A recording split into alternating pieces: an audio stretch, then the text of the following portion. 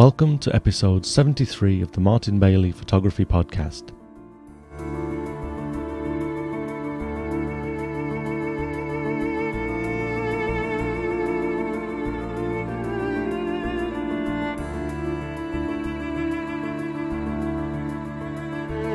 In December 2006, I visited Hokkaido to photograph the red-crowned cranes, and a couple of weeks ago we started a series of travelogue style episodes in which you can join me on my photographic adventures and share my experiences while viewing some of the shots in iTunes or on my website.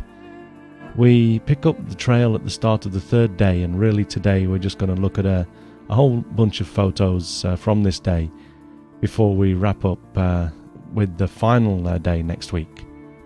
Before we go on to the main topic today, a note that the Martin Bailey Photography Podcast is currently being sponsored by top camera bag manufacturer Lowepro, over 40 years of first in camera bags.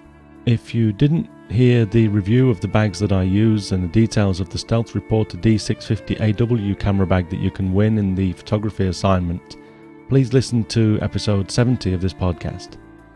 There's still plenty of time to scoop this amazing prize, and thanks again to Lowepro for your support.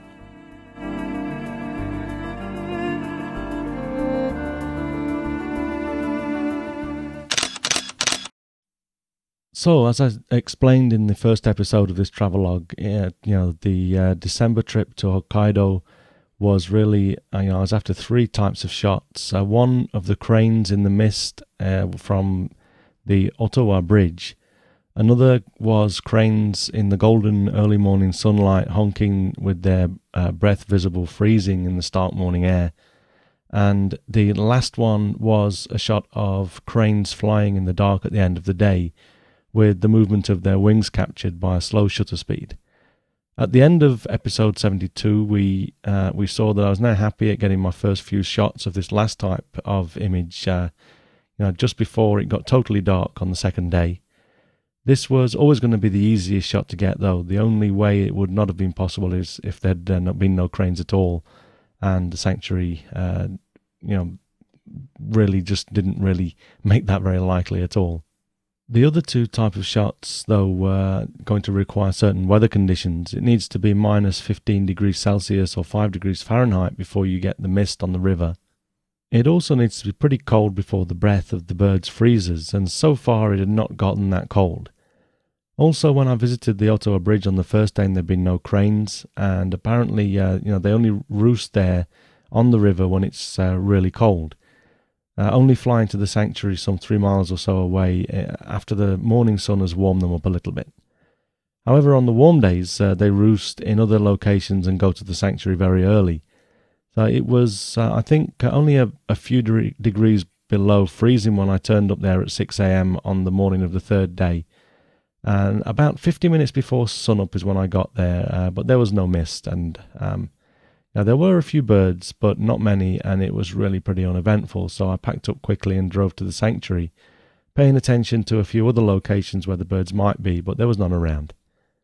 So as with the previous day, I went to the sanctuary for an hour or so before going back to the hotel for breakfast. Not cold enough to freeze the bird's breath, I continued shooting anything that I thought might work out. I'd been there for a while when I shot image number 1225. This is one of the sort of shots that I mentioned last week where the bird doesn't really have to be doing anything to still play its part in the shot. It was snowing a fine light snow, and this crane was just standing there on one leg, bearing the cold and surveying its domain. With the 600mm lens, I could frame the bird in the bottom right and still get lots of that tree in that adds a nice element to the shot of the sanctuary. I thought about grabbing the 100 to 400mm lens and composing this a little wider to get more of the tree in, but I didn't think it was necessary. This way I get to frame the shot with roughly the same amount of space from both either side of the tree and the crane, to the edge of the shot. The slowest shutter speed of 1/80th of a second allowed for some movement in the snow to register, making it more prominent, so we can kind of feel the cold and bleakness of the scene. There were a few blades of grass from where I was standing for this pre-breakfast session on this particular day. They've kind of stuck into the bottom of the frame, Because they were quite close and I was shooting at f5.6, giving me a very shallow depth of field, they appear just like shadows and not really that annoying, but I think I'll possibly remove these at some point, just to clean the shot up a little bit. I'm not too bothered about cloning out something like this these days. A lot less than I used to be, as long as it doesn't really interfere with the main subject or the overall feel of the shot. One other thing to note about this is that there had been other birds walking across the foreground before, while I was waiting to get this actual capture, and they were walking there between the crane and the tree, and I had to wait a while before they moved out of the shot so that I could capture this one. I recall hoping that the bird that we see here didn't move as well as the others as they made their way to the edge of the frame.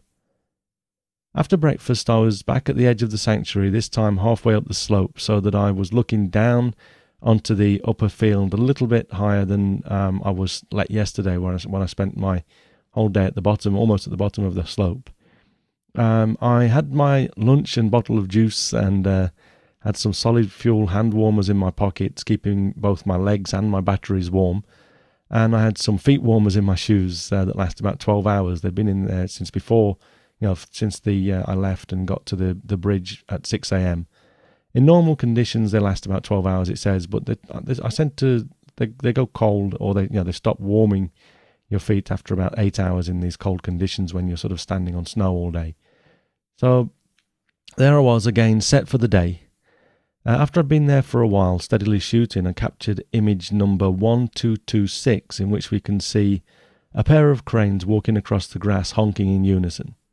It's still snowing slightly, but unfortunately not settling. You can see from this photograph that there's been gradually more and more grass showing each day. The warm spell that we were having was really changing the landscape from pure white to that I'd been hoping for. To something different, but not necessarily all that bad. I'd definitely have preferred a pure white environment, but I think we always have to try and make the most of what we are served up. As you can see, there's no frozen breath, just a pleasant walk of a faithful couple.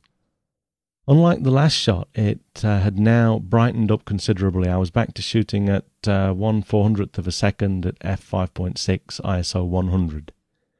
In image number 1227, we can see another example of a shot where the birds aren't so large in the composition.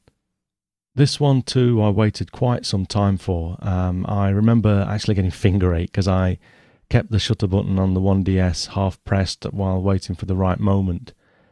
These birds were dancing around for some time, and I'd also had to wait for some other birds to get out of the shot.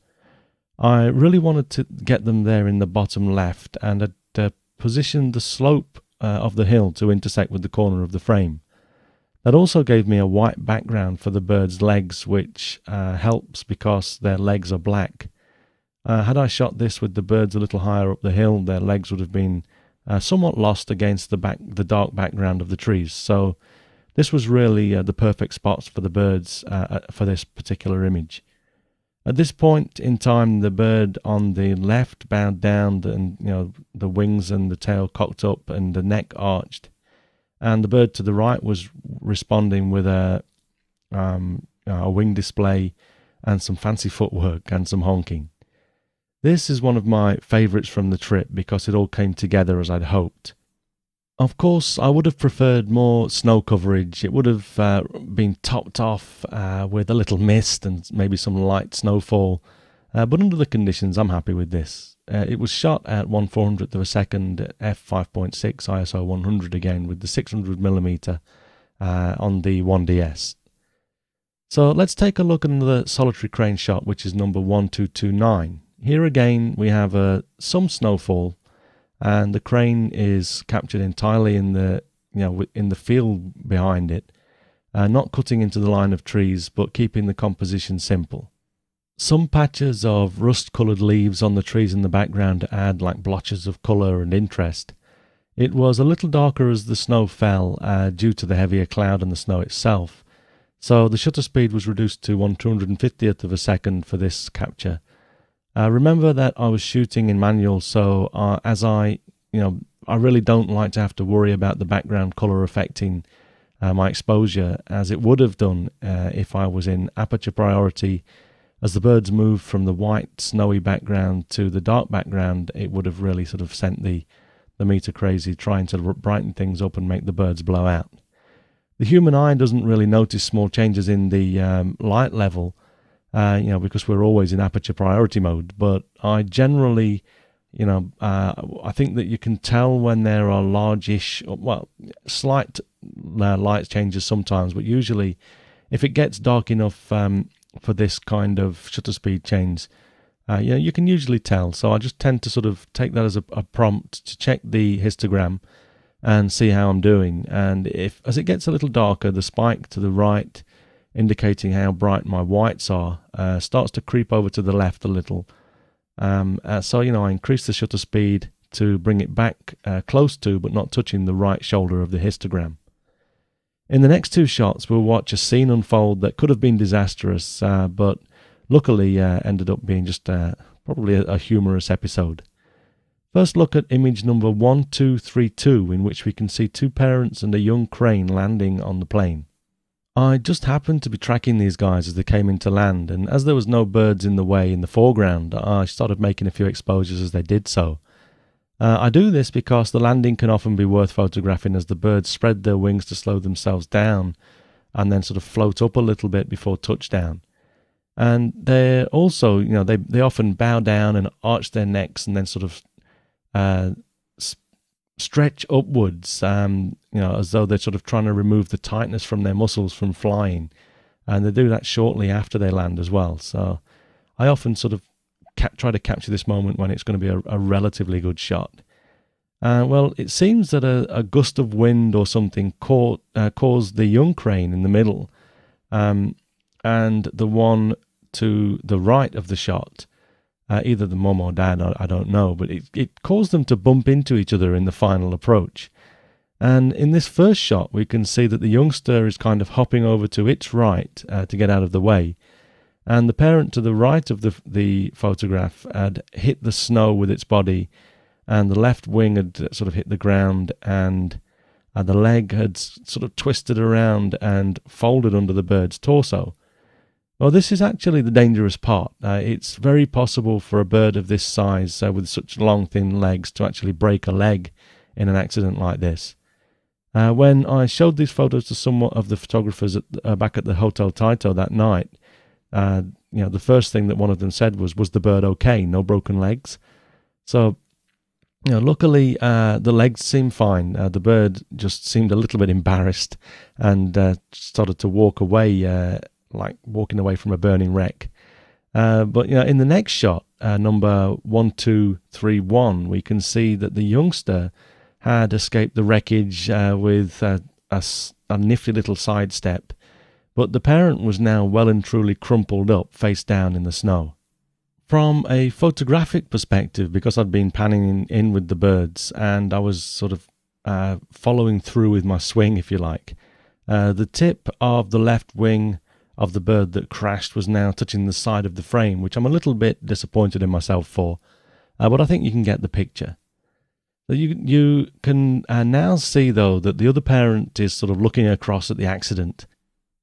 It's easy to imagine him or her being a little bit worried for the other partner, and I'm sure that they were to some extent. I tend to personify just about anything, though, just about everything, not just animals, but inanimate objects too. So I don't know how seriously you should take me when I start talking about stuff like this. Anyway, no one was injured in the crash. The emergency services weren't called, and as far as I can tell, the only party that came out of this badly was the insurance company because of the fraudulent claim made by the redhead in the ballet suit. Okay, stop that, it's getting silly. So I continued to shoot through the afternoon on my third day. As I said, there's a lot of other shots on my website in addition to the ones that we're looking at. But these next three shots we're going to look at from this day are the three of the darker high movement panning shots that I got in the last 30 minutes or so of the day. The first is a really wacky shot captured at 3:36 p.m. as it started to get dark. Still at ISO 100 so that I could get a slow shutter speed to capture the movement of the birds, I was now shooting at 1/50th of a second at f5.6. Again, I was tracking a pair of cranes as they came into land, and these were heading straight for the middle of the group, which many of them do. I exposed a couple of frames as they opened their wings to sort of slow themselves down before making their touchdown, and the result was image number 1236. Now, in this shot, even the heads of the birds aren't in focus, with the one on the right of the frame about the least blurred part of the shot. So when I first looked at this, initially I was disappointed, but it really grabbed me as an abstract image.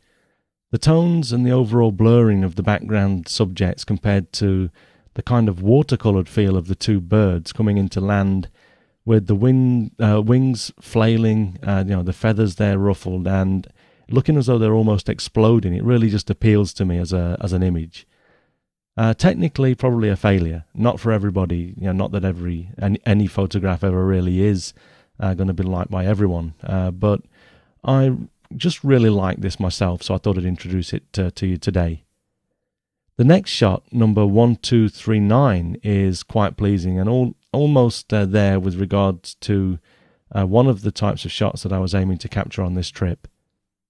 Not a lot of movement in the wings, but a nice sharp panning shot with the background streaming away to the right to some degree, as both birds seem to be at the extent of their wing movement before they start to flap the wings in the opposite direction.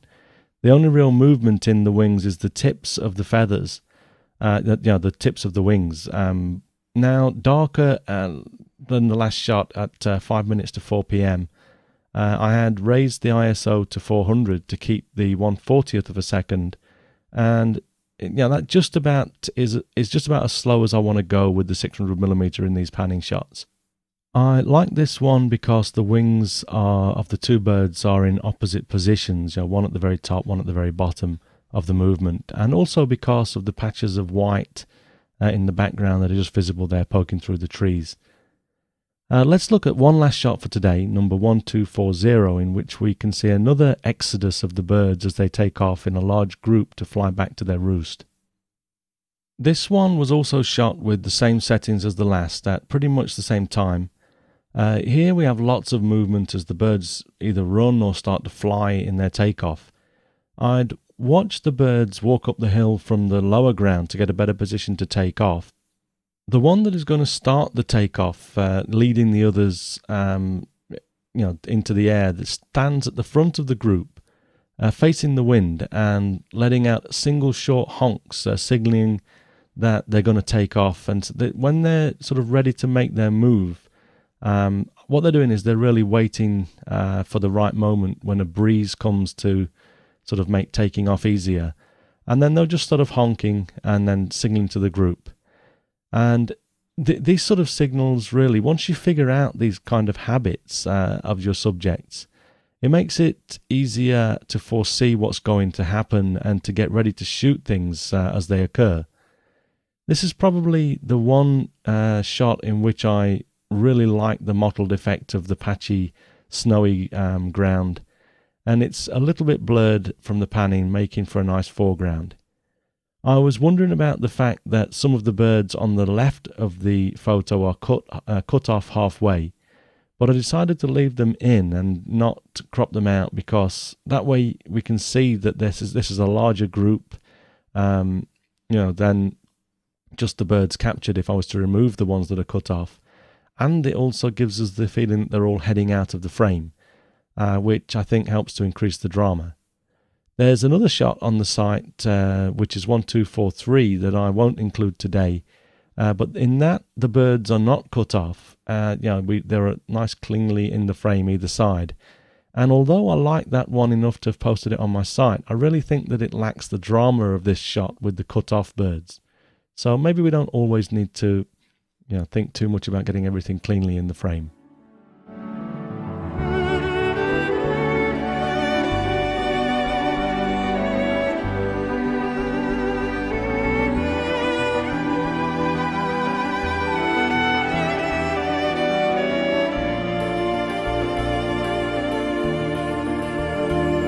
So let's leave it there for today. At the end of my third day, next week we'll go into the final day at the bridge, and then take a look at the images from that day until 2 p.m. when I had to head for the airport and fly back to Tokyo.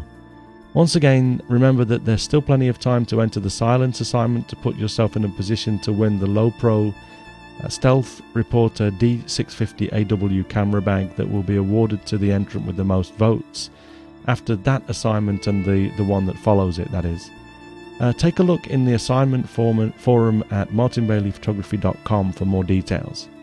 One other piece of housekeeping before we finish. In the first of this series I mentioned that the shutter on the viewfinder of the 1DS is to stop light getting into the camera and causing metering faults when your eye is away from the viewfinder, and also I said that it's to stop ghosting caused by light entering through the back of the camera during long exposures, again when your eye is away from the camera. Well, I received an email from a guy called David Byrne, and David was alerting me to the fact that the only use for this now is to stop metering problems. I couldn't find anywhere on the web to confirm this, but David assures me that he has it on good source. And also I did a few tests of my own with my 5D, and sure enough there were metering problems. I sort of held the camera up to the light in my living room, allowing the light to sort of pour in the back through the viewfinder, and on half pressing and then covering up and then not taking my hand away from the viewfinder, the exposure was changing as I was moving that. But then I also tried taking some shots. I didn't spend too long, literally just a few minutes just doing this, but I tried taking some shots as well to see if the light would actually make ghost effects on the images, and it didn't. There was no problems at all. So I'm pretty sure that this is good information. So thanks very much for forwarding that, David. It's useful to know that this is no longer an issue. So that's it for this week. Again, a short one. We'll catch up again next week, and we'll finish this series off. But until then, have a great week, whatever you do. Bye bye.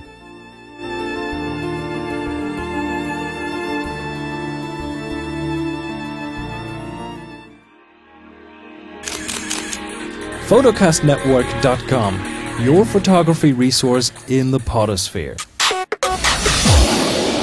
photocastnetwork.com